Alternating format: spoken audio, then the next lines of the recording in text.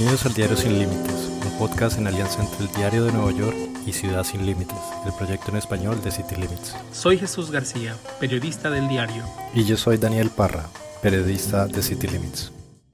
El Departamento de Seguridad Nacional, de HS por sus siglas en inglés, dijo el lunes 8 de agosto que se estaba preparando para poner fin al programa llamado Protocolos de Protección al Migrante, en inglés Migrant Protection Protocols o MPP por sus siglas en inglés, que comúnmente se le conoce como Permanecer en México.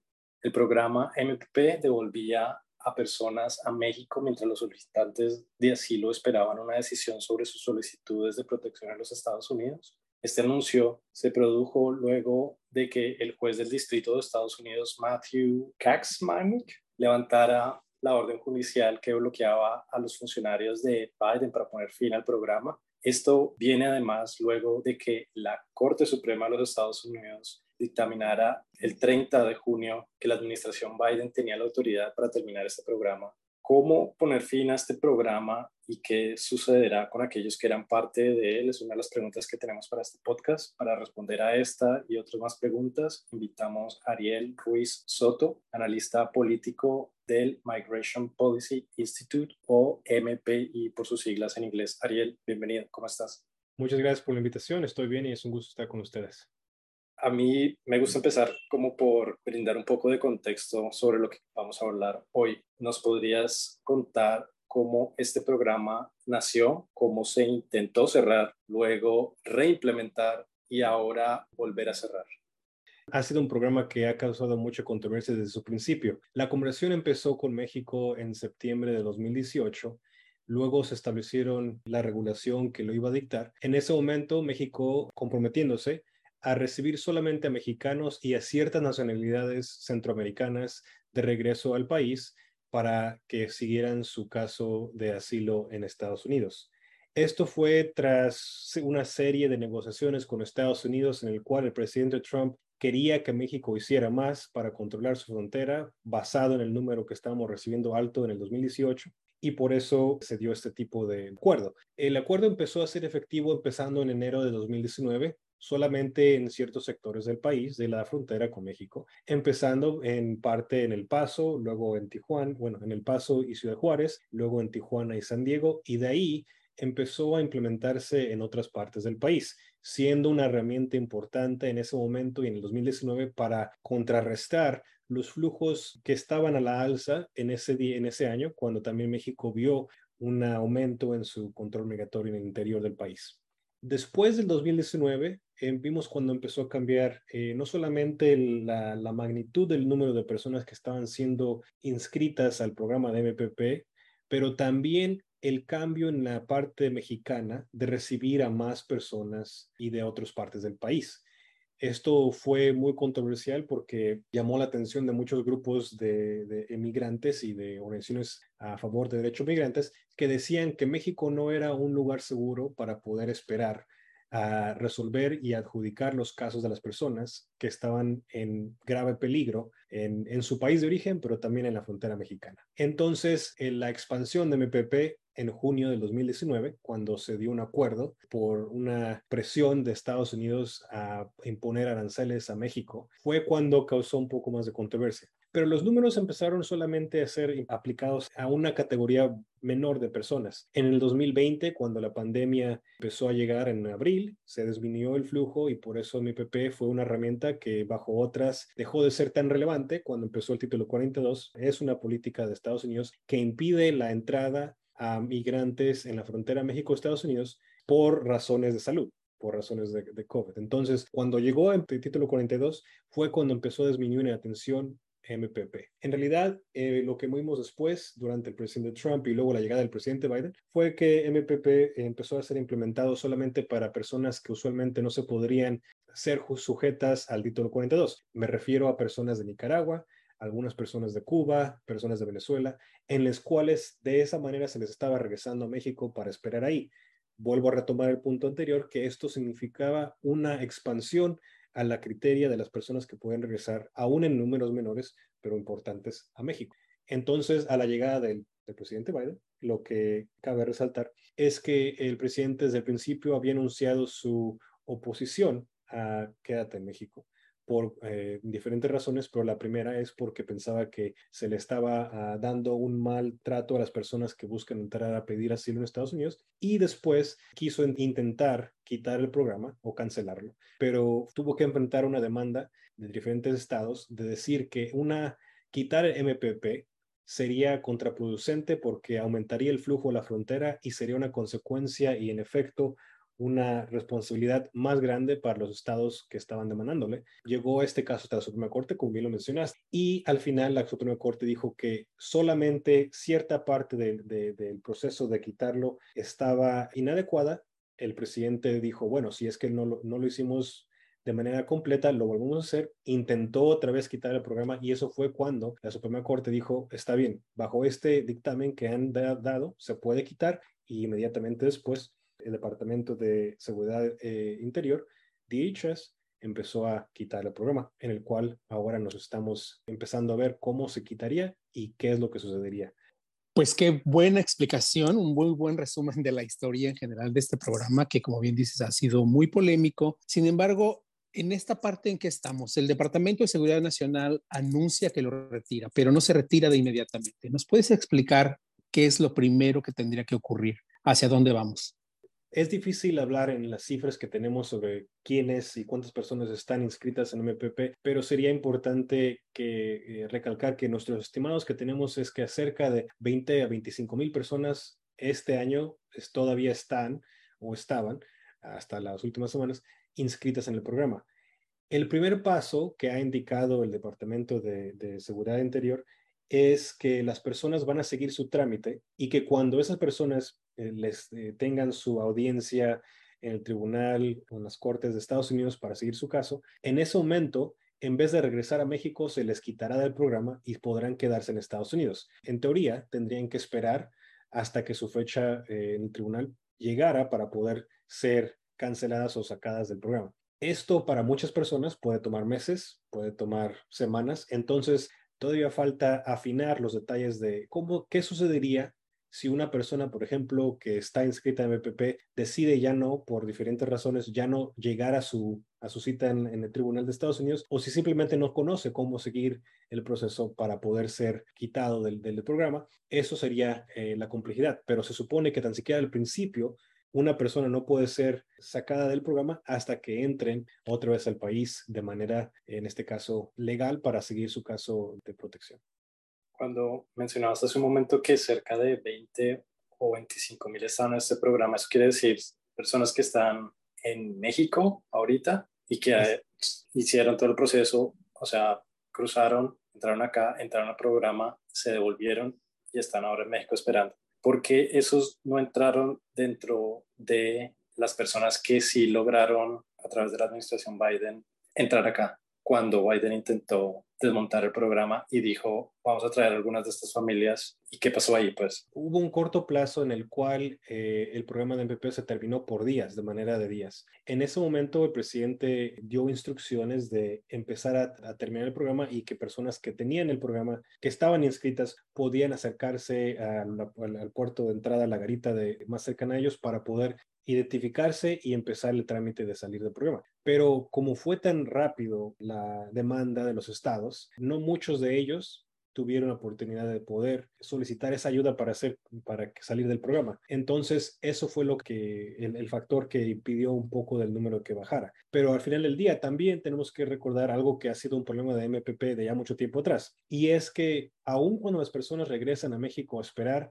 es muy difícil que tengan contacto constante, comunicación constante con las agencias de Estados Unidos. Para muchos de ellos que están esperando, por ejemplo, en Tijuana o en Ciudad Juárez, en Nuevo Laredo o en otros lugares, es muy difícil mantener una residencia constante, permanente, en lo que esperan en esos lugares. Muchos de ellos, de hecho, esperaban en albergues. Los albergues que bajo la pandemia de COVID a veces tenían reducciones en su capacidad, y por eso muchos de ellos a lo mejor ni siquiera tenían o recibían las cartas que les mandaba el gobierno de Estados Unidos para poder decir, esta es la fecha este es el cambio que existe en el programa, ven, acércate a esta garita, vamos a resolver tu caso. Entonces, no solamente es un aspecto del tiempo que tuvieron, el corto plazo que tuvieron para poder salir del programa, pero también las barreras que limitaron y que han hecho el programa tan polémico desde el principio, que es las personas no saben cómo acceder a la información. Cuando lo hacen, es un proceso que es muy burocrático y también no es transparente cuál es la autoridad del gobierno mexicano para ayudarles, para ingresar otra vez, por ejemplo, caminar con ellos desde México a Estados Unidos para poder ser trasladados a Estados Unidos. Eso siempre ha sido una crítica importante del programa. Después de que hubo una primera decisión de un tribunal, el gobierno de Estados Unidos tuvo que volver a implementar el programa, ya lo había querido quitar, lo tuvo que volver a implementar. Hubo una negociación con el gobierno mexicano para que se pudiera implementar. Esas personas, entiendo, el gobierno tenía un mayor control, según lo que ellos decían, de estas personas. Pero por lo que nos explicas, pareciera que tenían los mismos problemas al final de cuentas que cuando lo implementó el presidente Donald Trump. Sí, en parte es cierto que el gobierno mexicano en la segunda implementación del programa, o en la segunda versión del programa, intentó tener mejor control y supervisión de las personas que estaban siendo sujetas a MPP. Y de hecho les ayudó en los estados, por ejemplo, de Chihuahua, les ayudaron en ciertos casos a personas en mantener esa constante supervisión de sus casos para que puedan acceder a Estados Unidos. Recordamos el periodo más difícil al principio del programa de Quédate en México fue cuando líneas de personas estaban quedándose hospedadas en campamentos, en los puentes, para esperar su fecha a entrar a Estados Unidos. Eso le jugaba mal no solamente al gobierno de Estados Unidos, sabiendo que las personas están esperando para entrar, pero también le perjudicaba la imagen de México, porque bajaba esa idea de control que tenían, pero también exponía a diferentes personas de manera de seguridad, la seguridad de diferentes personas en esos puentes que también hacían más difícil el tránsito. Eso es lo que quería tratar de atender México. Cuando se da la segunda vez, sí hubo algunos aumento en la supervisión y también una reducción simultánea en el número de personas. Mencioné que MPP pasó de un programa que fue primeramente implementado para mexicanos y centroamericanos, guatemaltecos, hondureños, salvadoreños, y terminó siendo un programa implementado para nicaragüenses, venezolanos y algunos centroamericanos. Y esto se debe porque el título 42 se implicaba y sigue siendo la herramienta más importante en la frontera para expulsar a mexicanos y centroamericanos, pero no a nicaragüenses y venezolanos y otras nacionalidades porque es difícil para que Estados Unidos los pueda deportar. Entonces, fue una reducción de las personas que entraban al programa, fueron mejores los recursos del gobierno mexicano, pero al final, aún en la segunda versión, el programa de MPP le faltaba mucho que desear para poder mantener la promesa que iba México a, por ejemplo, tener un mejor rol y garantizar la seguridad de las personas en México. Eso siempre ha sido una de las críticas más importantes del programa. ¿Qué se sabe sobre cuándo se hace efectivo la terminación? Y por terminación eso quiere decir, como nos decías, es que la gente pueda empezar a ingresar en cuanto tenga sus audiencias. Se supone que la terminación del programa o la cancelación del programa ya es efectiva desde hace 2 semanas, al principio de este mes, pero ya es efectiva, pero su implementación va a ser gradual.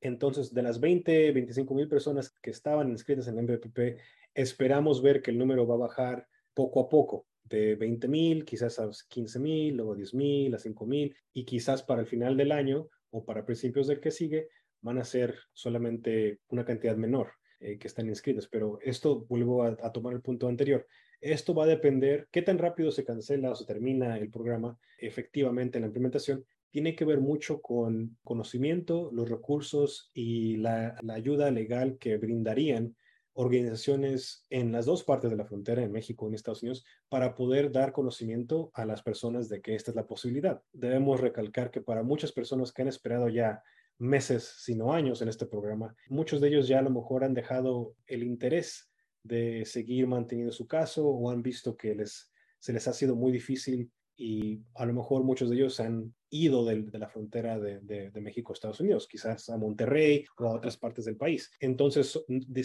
esto debemos recalcarlo, decir que hay 20 a 25 mil personas todavía inscritas en MPP no significa que todos estén en la frontera con México. Algunas de ellas quizás miles de ellas, estarán en otras partes del país. A lo mejor se han regresado a esperar a Monterrey o a la Ciudad de México, a otras partes del país, para saber cuándo van a poder regresar. Y eso pienso que también va a tomar tiempo para poder cambiar. Al terminarse este programa, evidentemente los republicanos, que son los gobiernos que presentaron esta demanda para que continuara, pues están intensificando, y bueno, en medio del proceso electoral están intensificando las críticas de que, bueno, la oleada de inmigrantes, etcétera. Pensemos en un escenario extremo de que las 25,000 personas puedan ser convocadas o puedan llegar a su cita en tribunal. Pero no necesariamente esas 25,000 personas tendrían asilo en los Estados Unidos. Cuéntanos por qué.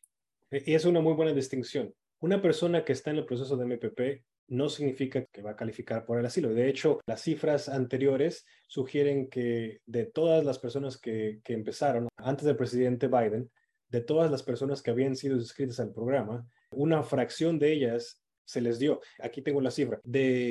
Antes de que llegara el presidente Biden a intentar cancelar el programa, habían participado cerca de 68,000 personas en MPP. Solamente 700 de ellas se les otorgó un caso positivo de refugio o de protección en Estados Unidos. Obviamente, las 25,000 que les platiqué todavía están pendientes, pero si de las 68,000 solamente han sido 700, la realidad en este caso es que muchas de las personas en MPP van a tener que enfrentar un proceso muy riguroso y muy difícil para poder que reciban esa determinación de asilo. Entonces, esperemos que sin o con representación legal, solamente una fracción de esas 20,000, 25,000, en realidad llegarían a tener ese tipo de protección. Pero tu comentario también me hace recordar una cosa más, y eso es que MPP al final del día fue una herramienta que fue solamente utilizada en ciertos casos. Vuelvo a retomar el punto. Solamente nicaragüenses, venezolanos y algunos centroamericanos estaban siendo inscritos en este programa. La crítica más fuerte del Partido Republicano y de muchas personas que han favorecido este programa han sido que el programa iba a cambiar o iba a dar un incentivo a que personas llegaran a la frontera. Pero en realidad MPP al final de su implementación fue una herramienta muy pequeña. Estamos hablando de un número menor de personas que estaban siendo puestas en este programa relativamente a las miles de personas que llegaban o que llegan cada mes a la frontera. Entonces, aun cuando esto ha sido un programa que duró más de 2 años, fue un programa que a su final bajó en su impacto y en realidad no llegó a más ni para las personas que buscaban su protección ni para las personas que buscaban que este programa va a ser la herramienta número 1 para contener la migración en la frontera. Eso, ninguna de las dos cosas se ha dado y es una señal de otros síntomas que tenemos en la frontera pendientes. ¿Hay alguna posibilidad para aquellos que entraron al programa pero nunca, digamos, pudieron presentarse a la audiencia o a los cuales se les perdió el contacto? ¿Hay alguna posibilidad para ellos? ¿Se ha dicho algo de qué podría pasar con estas personas? ¿Si podrían volver a reaplicar o no? Eso es una situación muy difícil para las personas que por diferentes razones o perdieron o no llegaron a su caso, a su audiencia del tribunal para poder seguir en Estados Unidos su caso. Al principio del mandato del presidente Biden hubo un esfuerzo de diferentes organizaciones de sociedad civil para pedirle que a las personas que por su falta o su ausencia en los procesos ya no son elegibles para entrar al país y recibir protección, que se les diera una segunda oportunidad para poder presentar sus casos. Se creó un grupo de trabajo en Estados Unidos que iba a investigar la legalidad de poder hacerlo, pero al final del día no ha resultado en un cambio porque la mayoría de las personas que a lo mejor perdieron su audiencia en el Tribunal de Estados Unidos se dieron por vencidas y regresaron a sus países de origen o se refueron a otras partes de México. Para ellos esperar, y es muy importante en este caso volver a tomar el aspecto humanitario que ha dejado el legado de MPP en México, y es que sea o no efectivo en el número de personas que estaban inscritas, MPP sí fue una carga importante emocional y psicológica para las personas que se les obligaba a estarse en México en vez de entrar al país. Esa carga mental, esa manera de estar aislados de un proceso que tenían ya por varios años o meses, les perjudicaba y al final de muchas personas se dieron por vencidas. A lo mejor eso fue quizás el legado más importante desde parte de Estados Unidos que las personas se dieron por vencidas y dijeron, a lo mejor mi país no tiene las condiciones adecuadas o estoy viviendo de otras diferentes razones, pero muchas personas quizás se arrepintieron del programa o simplemente decidieron intentar de cruzar la frontera de manera irregular o ilegal y dejar el caso atrás. La desesperación que muchas personas han tenido que enfrentar ha sido importante y fuerte, y pienso que habla nuevamente a la falta de políticas que en realidad estén enfocadas a manejar la situación en la frontera, no a cancelar o a impedir el acceso a la protección en Estados Unidos, pero manejar cómo se debe el proceso. Y eso pienso que es lo que ha faltado y que nos falta ver cómo va a retomar el presidente Biden a una hora que se ha terminado el MPP.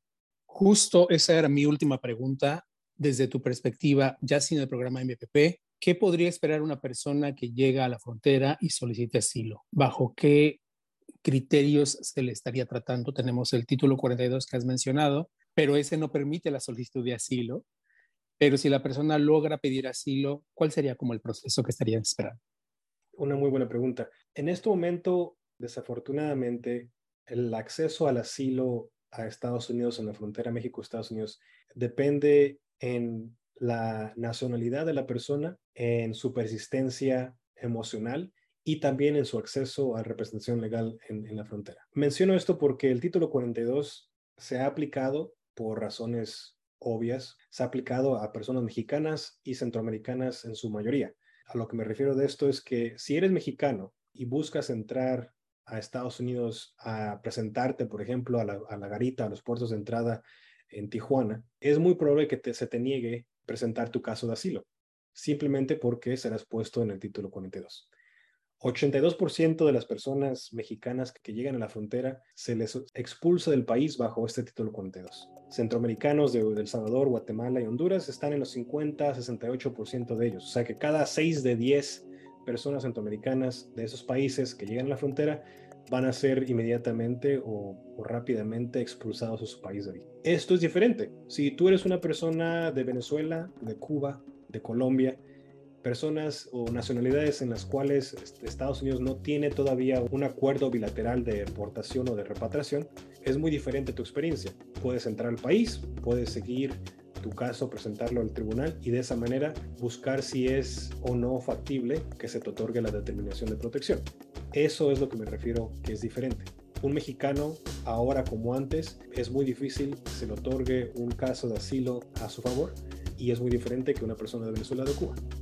O de Ucrania, por ejemplo. Lo que estamos viendo en la frontera ahora es una frontera que responde, pero no maneja los flujos y los cambios en los flujos que estamos enfrentando ahora, y muchos de nosotros pensamos que al menos que algo cambie de manera importante, de que Estados Unidos en realidad abra otra vez la oportunidad para tener acceso al asilo. No, aquí es importante, no me refiero a que todos van a ganar sus casos, pero tan siquiera que pudieran presentar sus casos sería muy importante para las personas poder hacerlo. Desafortunadamente esa es la situación que vimos en la frontera ahora en términos de asilo, pero va a llegar un día que también el título 42 va a ser cancelado, y entonces veremos, y nosotros como muchas personas más estaremos siguiendo muy de cerca cuál será la solución o la opción que tiene el presidente Biden para volver a empezar a mejorar el acceso al asilo en la frontera con México y Estados Unidos. Perfecto, pues muchas gracias, Ariel, muy interesante, y pues igual te invitamos cuando se termine el título 42 y nos cuentes qué viene, ¿no? Claro, no, sí. Pienso que va a faltar algunos meses, quizás al fin del año, a principios del año que sigue, no sé todavía, depende de todas las elecciones y cómo sucede acá. Muchas gracias. Gracias a usted.